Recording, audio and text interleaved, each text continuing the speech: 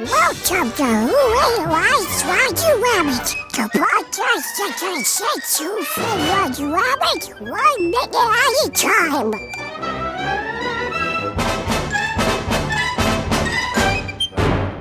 That's right. You heard Donald. This is Who Analyzed Roger Rabbit. I am one of your two hosts. My name is Chris Blair, and I am here with the other of your two hosts, Annie McMullen. We should establish I am a live action human. And I might be a Toon who's just not self-aware of it. That actually might explain a lot of things. We are going to be your guides, I guess I'll call us, for the next 104 minutes. For those of you unfamiliar with Movies by Minutes, it's a format started by Alex Robinson and Pete the Retailer of the Star Wars Minute, where they break down the movie 1 minute at a time. So a big thank you to them. If you haven't put it together, we are doing exactly that to Who Framed Roger Rabbit. Looking at it in extreme detail, some might say painstaking detail, minute by minute. Painstaking. I think it's joy-staking detail. That's a much better way to look at it. And listeners, we hope that you find it joy-staking as well. We're going to be releasing 3 minutes a week, every Monday, Wednesday, and Friday. This right now, I would say is minute 0 of the movie, which I guess is equivalent to like the FBI warning of when you start watching a movie. Oh, like the like anti-pirating thing? Yes. Yeah. Was it always called pirating? Like back, because I remember whenever you got like a VHS, or I guess it was primarily on VHS. Or laser disc if your family was rich. Yeah. But I guess it's primarily on VHS where it had that little, like, you can't duplicate, but I don't know if the word pirate was in there. Pirate feels newer to me, but I'm not. I feel it's a little bit newer. I know I heard that with like computer games, but I don't know if I've heard it apply to movies until the internet era. Yeah, it feels internet-y. But who knows? Maybe we just weren't in the know. Maybe other people were calling it. Well, yeah, because when you used to be able to get bootleg copies, that was a thing. You could buy a bootleg like VHS. Right. Somebody in the theater actually filming the movie with the handheld, like shaky, like the kind of thing you would film home movies on. And just a warning to our listeners, don't you dare bootleg this podcast. We will find you. No, actually, if you like the podcast, please share liberally. So we're going to have guests on pretty much every single week. So in this episode is all about getting to know me and Annie. So I'll start with you, Annie. Who are you? Oh, I have no idea, actually. And I feel like that is actually, if I had to say, like, they're like, describe yourself in 3 words or whatever, I would be like, I don't know. I'm a very fluid person. I just kind of go with the flow and let the world happen to me. So, take that for what you will. So you'll be discovering yourself along with the listeners. That's what this. Hey, spoiler, this podcast is actually about a journey to find myself. So through one Toon Rabbit's adventures. well, I'll narrow it down a little bit. I'll ask, what is your relationship with the movie Who Framed Roger Rabbit? So I saw it when I was a little kid. I didn't see it in the theaters. I didn't go to the theaters a ton when I was like a little kid. Maybe I think it was really expensive, at least for my family.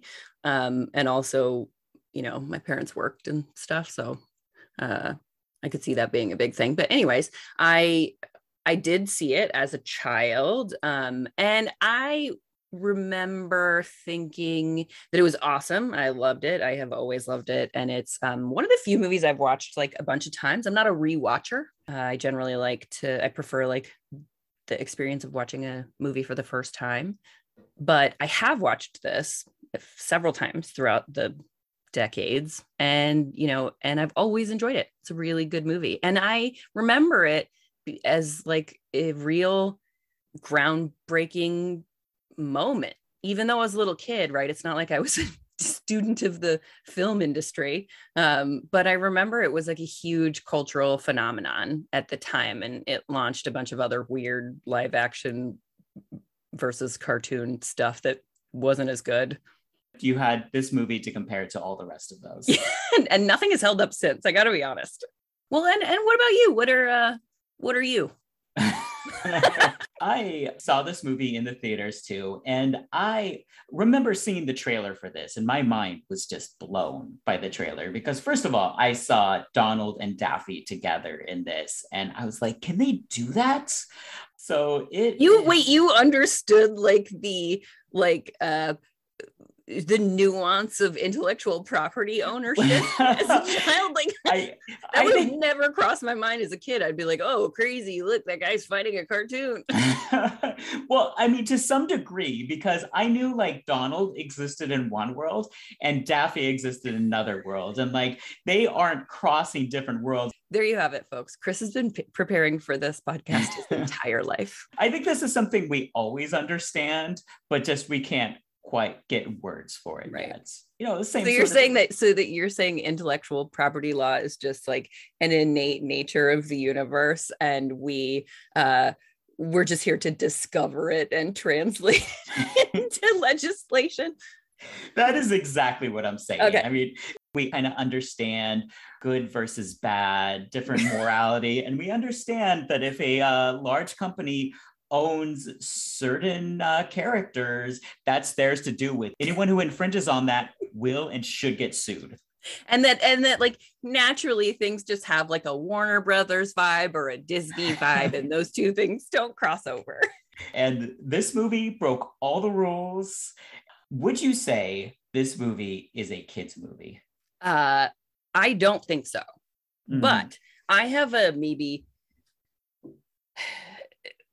Well, I would say it's probably just like not a normal American viewpoint on these things. I think in America, we're sort of uniquely puritanical. And then also, like, I say this as someone who is not a parent, but lives with children. I have children in my family that I live with and have helped live with a bunch of kids for various time periods. And like, I think we don't give kids enough credit for the fact that like, they're pretty smart and they're pretty aware and able to like understand the nuance of like, hey, this is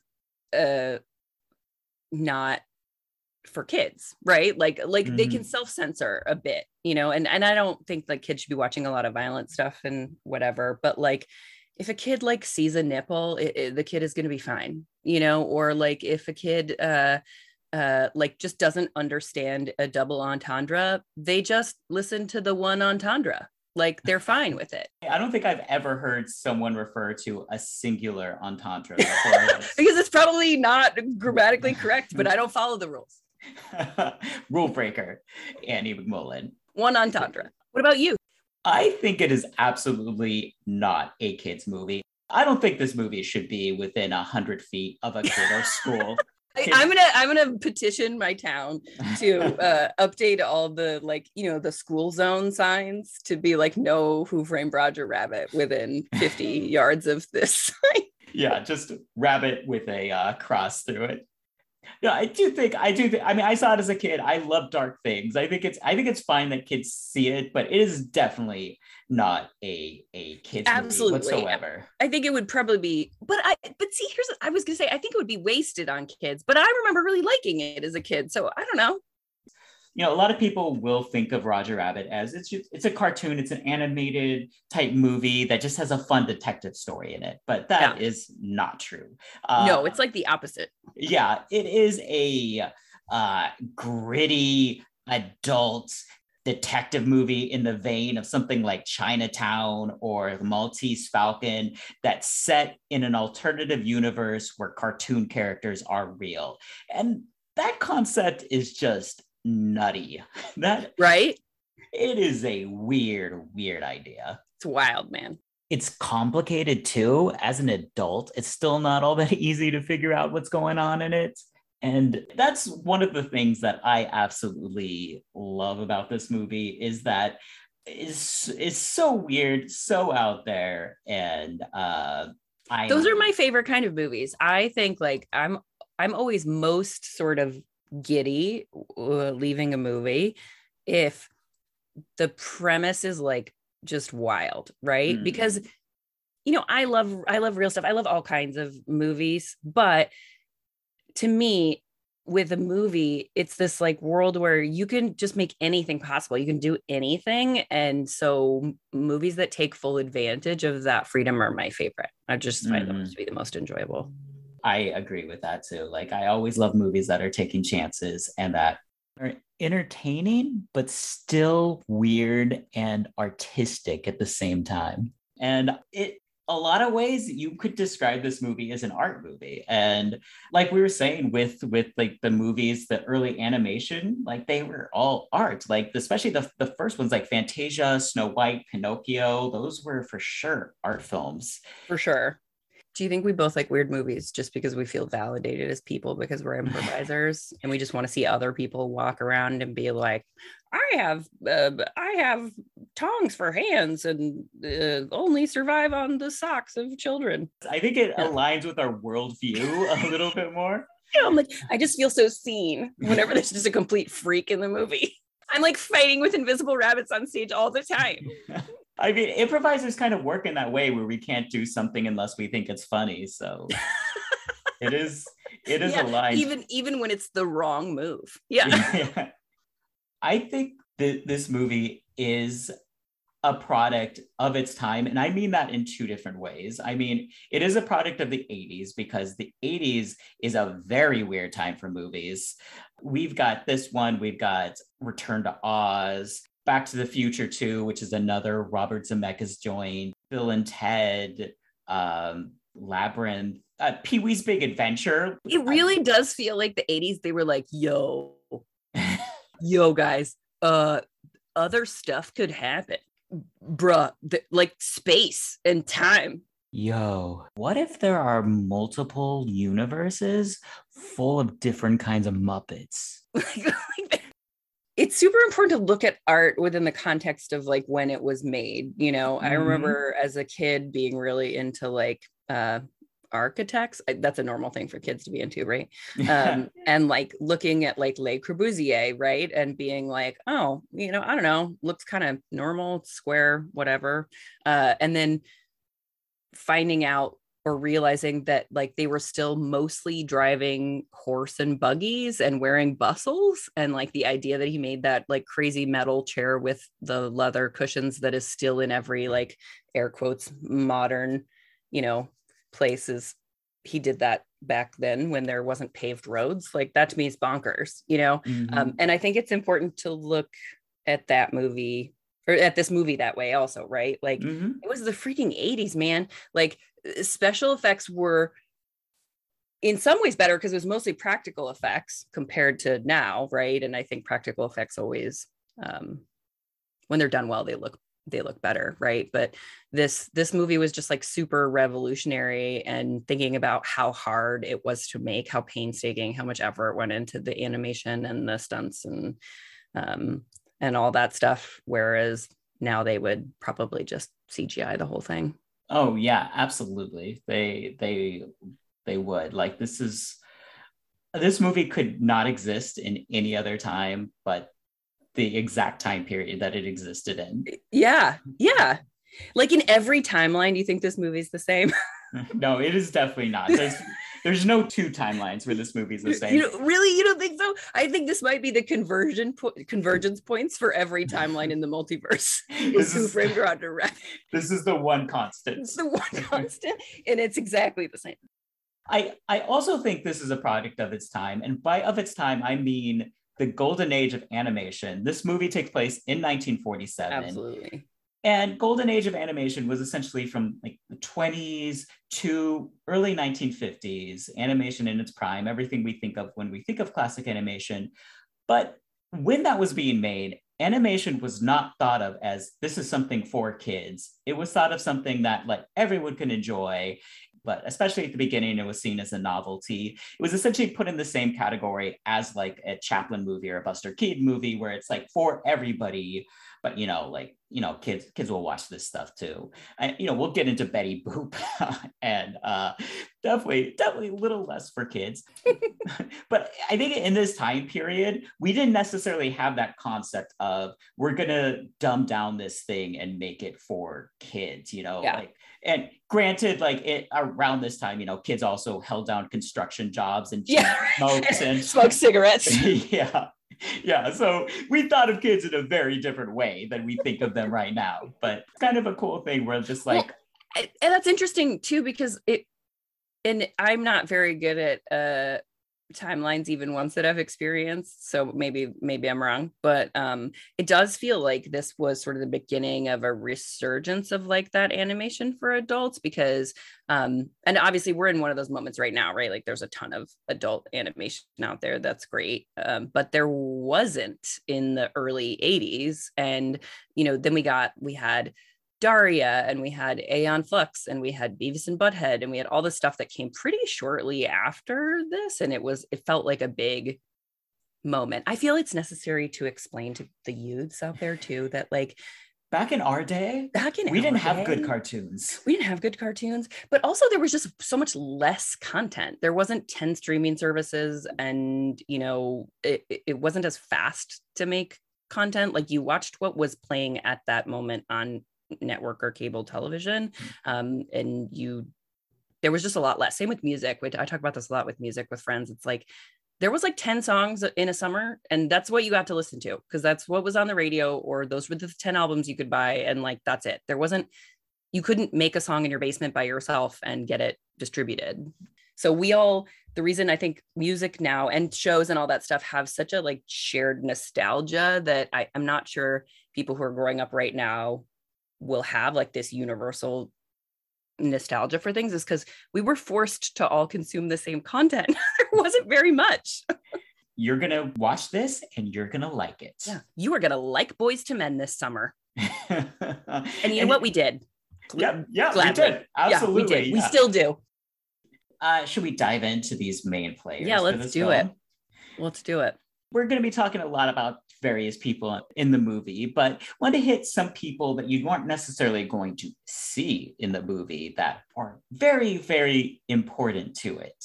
So first of all, our first name is one Mr. Gary K. Wolfe, who wrote the book, who censored Roger Rabbit, which the movie is based upon. Now, I know some people might be surprised that Roger Rabbit is based on a book in the first place. This is one of those ones where you know how they talk about a book and they're like, oh, I don't know how they're going to make a film adaptation. It's an unfilmable book. Mm-hmm. Well, this is one where it's it's an unbookable film. Like how did you make this a book? The book is a very unfilmable book too, because it's comic strip characters in the book with word bubbles every time they talk. It seems like Gary K. Wolfe did everything in his power to make this so you couldn't make a movie out of it. To be you know what I want to do? I want to write a great book that I'll never make film money on. Yeah. And Disney Touchstone was like, joke's on you, Gary K. Wolfe. Top grossing movie. The books, very good books, which I recommend. And it's not just a brag that I know how to read, but I did read the books. He's always bragging about that. Just brace yourselves. Another big name is one Mr. Robert Zemeckis, who is hot on the tail of Back to the Future, which just came out a few years earlier. So really just nailing the greatest movies of all time with this movie and Back to the Future. And then Death Becomes Her, which is a favorite of mine. Oh, that is a great movie. Talk about he's going back to back weird. Who Framed Roger Rabbit, all the Back to the Futures. Then he goes to some TV stuff. Death Becomes Her, Forrest Gump. Then Castaway. Definitely peaked the weirdness with Polar Express, I think. They were like, hey, Robert, you got to reel it in. The eyes were too much for people. Well, I think he's going to bring it back because he is going to be directing the live action Pinocchio, which cannot be anything but incredibly good. Yeah, true. We got cinematographer of this movie, which I want to throw in here too, because I can't imagine how hard this was to film. And that is one Mr. Dean Cundy. And it is filmed brilliantly too. Yes. It's it's a very different experience watching this movie to analyze it, right? As opposed to just like watching it to enjoy it. And like when you watch it with that more like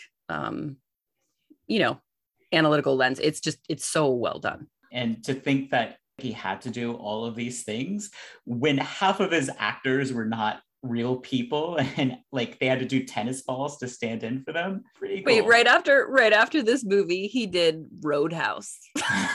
That's quite a 1-2 punch. No, I know. He was like, you know what? He was like, now I can get all those kicks on screen. I've filmed an imaginary rabbit. I can do anything. You think they tried to film it earlier and Patrick Swayze was like, you're not ready for me yet? Do a movie with a cartoon rabbit and then we'll talk. And then you'll be able to film these dancing feet do fight scenes. Another name that I want to bring up is one Mr. Richard Williams, who is the animator for this movie and made this work just so fantastically. It's crazy. I don't know very much about animation, but I do know that it's one of the few movies where you can watch it decades later and be like, there's no weird uncanny valley-ness. There's no like, oh, those effects look really dated. It's amazing. Yeah, it holds up today so much. I mean, I'm not a huge fan of CG, and I will blame this movie a little bit for, it inspired things. We might not have as much CGI in movies if it weren't for that movie. So why do you think that?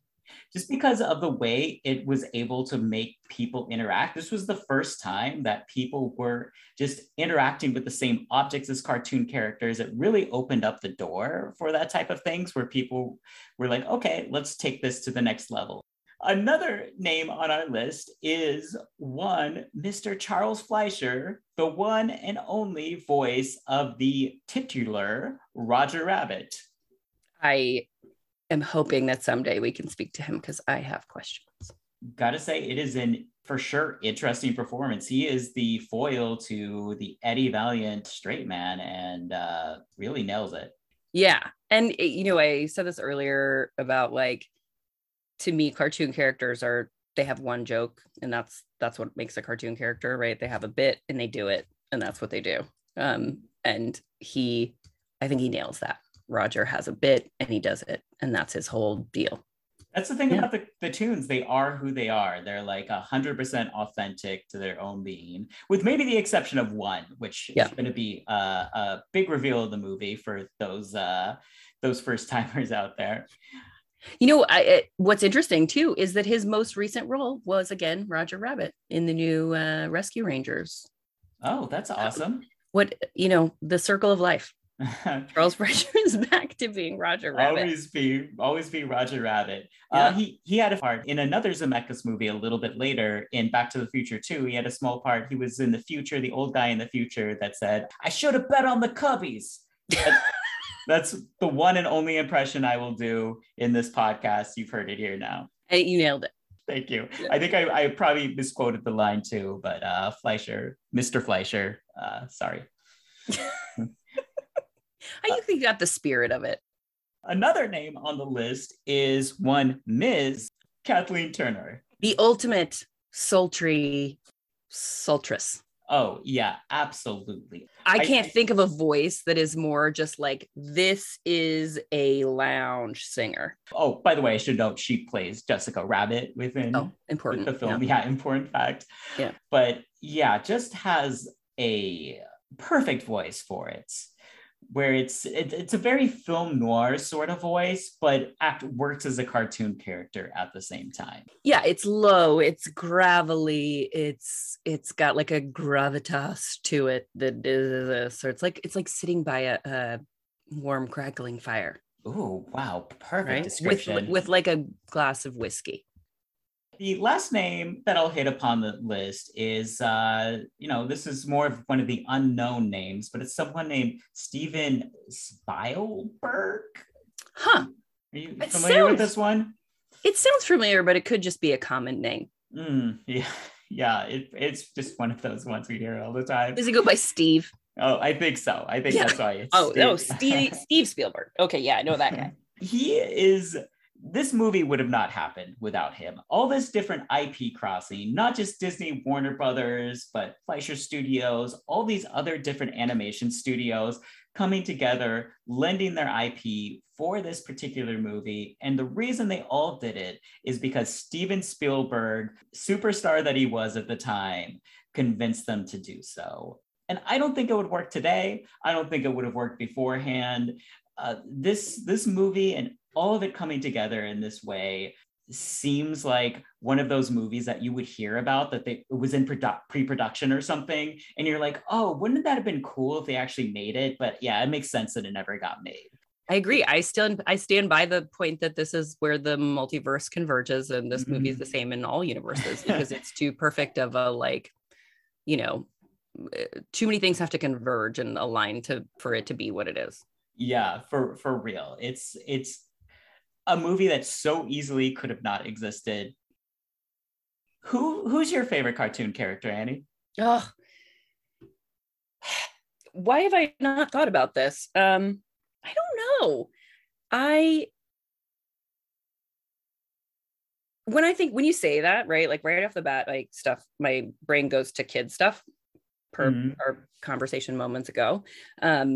I don't really think about like the adult ones because to me, they don't really qualify as like cartoon characters. I feel like when we watch like adult cartoons too, they're more like whole people, right? Whereas like cartoon Homer characters, Simpson. I feel like as like a cartoon character is one joke that they just beat over and over and over again to me. And that's, I'm making that delineation in my own brain. I don't think that's a real one.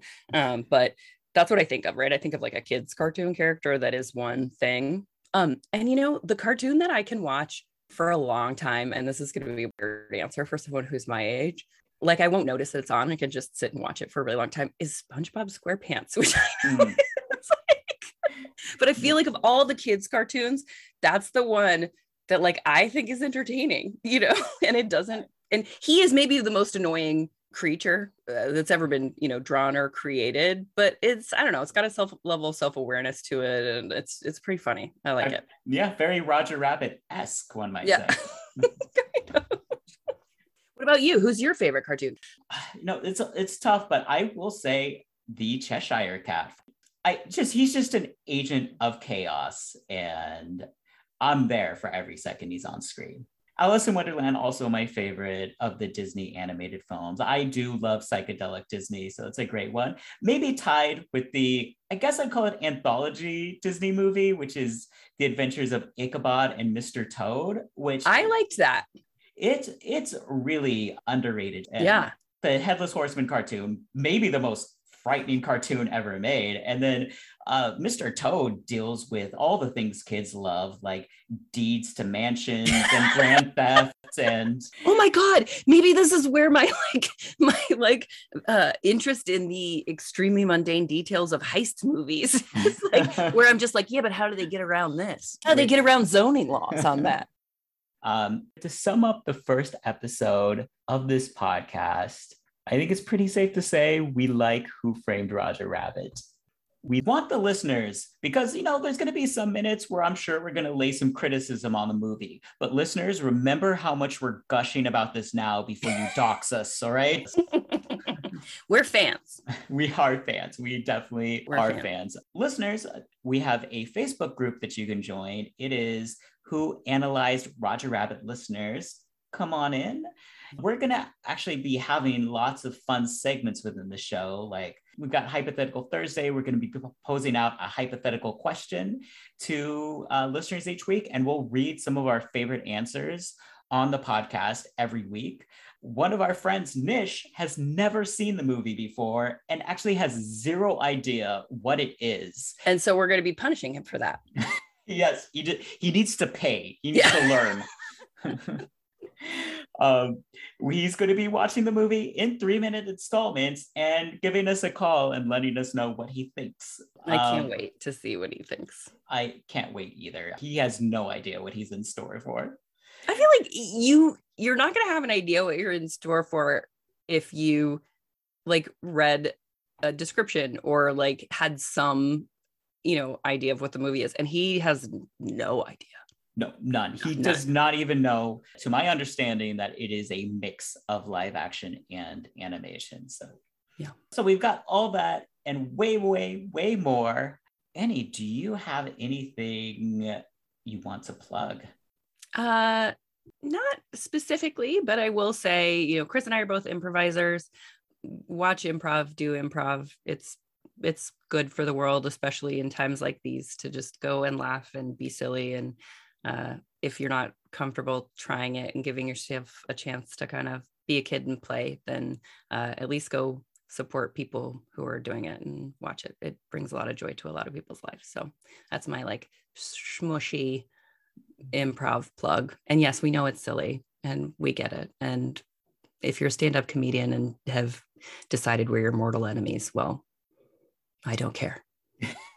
Or if you're a Toon and you're like, hey, I do this stuff 24/7. What about you, Chris? Do you have anything to plug? Well, see, I'll second your improv plug, and I'll say too, I run a streaming service called Sideshow. It's actually side with a C, like D-side, Sideshow, and we've got lots of game shows for people to come participate on and be part of. So if that seems up your alley, you want to come be on a game show, win some cool prizes, we've got them happening all the time now.